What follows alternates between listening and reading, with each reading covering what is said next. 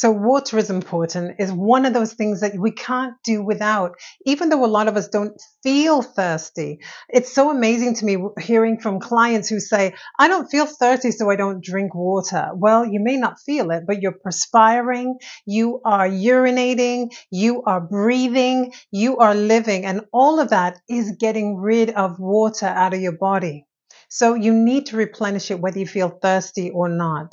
And with water, sometimes I know a lot of people say, I don't feel thirsty, so I don't drink water. And I prefer my coffee in the morning or my iced coffee, or I just want to grab a quick sports drink to get a boost of energy. No, your body has ways of telling you that it needs water. And sometimes we just don't pay attention. And as a matter of fact, did you know that if you feel hungry, that sometimes your body is telling you, that's your body's way of telling you that it needs water. So I always tell people, drink an 8-ounce glass of water and wait 15 minutes. If you still feel hungry, then eat.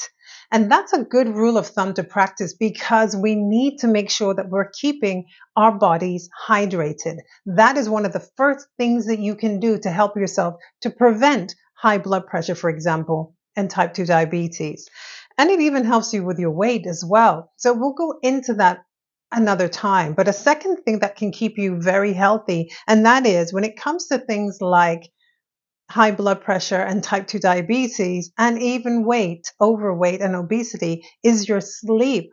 If you're not getting your Z's, your body then cannot reprogram and regenerate itself when you sleep. And it's deep restorative sleep that you need. So if you're not getting sleep, it makes you prone to inflammation. Inflammation then causes you to gain weight and it causes your blood pressure to go up and makes you more susceptible to type 2 diabetes. It's crazy, but if you really look at it and look at the science of what happens to our bodies when we sleep, it's not just a dream, although dreaming is really good because that's rapid eye movement and we need that. But it's that period after dreaming, after the REM cycle, that is deep restorative sleep. That is when the body gets rid of toxins, the brain recalibrates, and the brain actually gets rid of files that aren't needed, like taking out the trash while you sleep, so that there's more room for brain work to happen the next day. So a lot of executive execution and a lot of memories and a lot of just moving around and having normal interactions of the brain.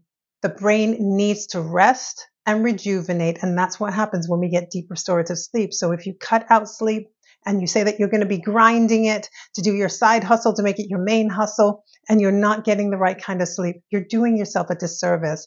So remember that preventing sleep deprivation is important to making sure that your blood pressure and your type 2 diabetes doesn't get worse or doesn't even begin. So those are two things that you can do. So drink water. When it comes to high blood pressure, look, you got to get one of these, okay? This is a blood pressure cuff, goes around the arm, very simple to use, battery operated, or you can plug it in. And this can save your life because you need to know what your numbers are, especially when it comes to things like high blood pressure. A lot of people don't know what their baseline is and are depending on a one-time-a-year visit to your doctor and then being told you need to be put on medications. We need to take better control of our lives and monitor and know what our baselines are so that we can then take preventative action to increase the likelihood that we're not going to have to deal with high blood pressure and all of the risk factors that come with that. Heart attack, stroke, dementia, sexual dysfunction, and kidney disease, just to name a few. Let's work together and do what we can to live better because there are simple things that maybe your doctor hasn't told you, and sometimes doctors don't even know to tell you.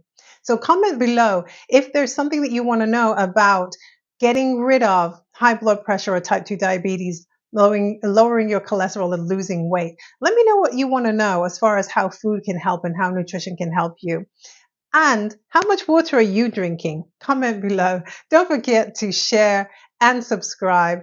And we'll see you next time. I'm Rosemary Howsam. To your good health. See ya.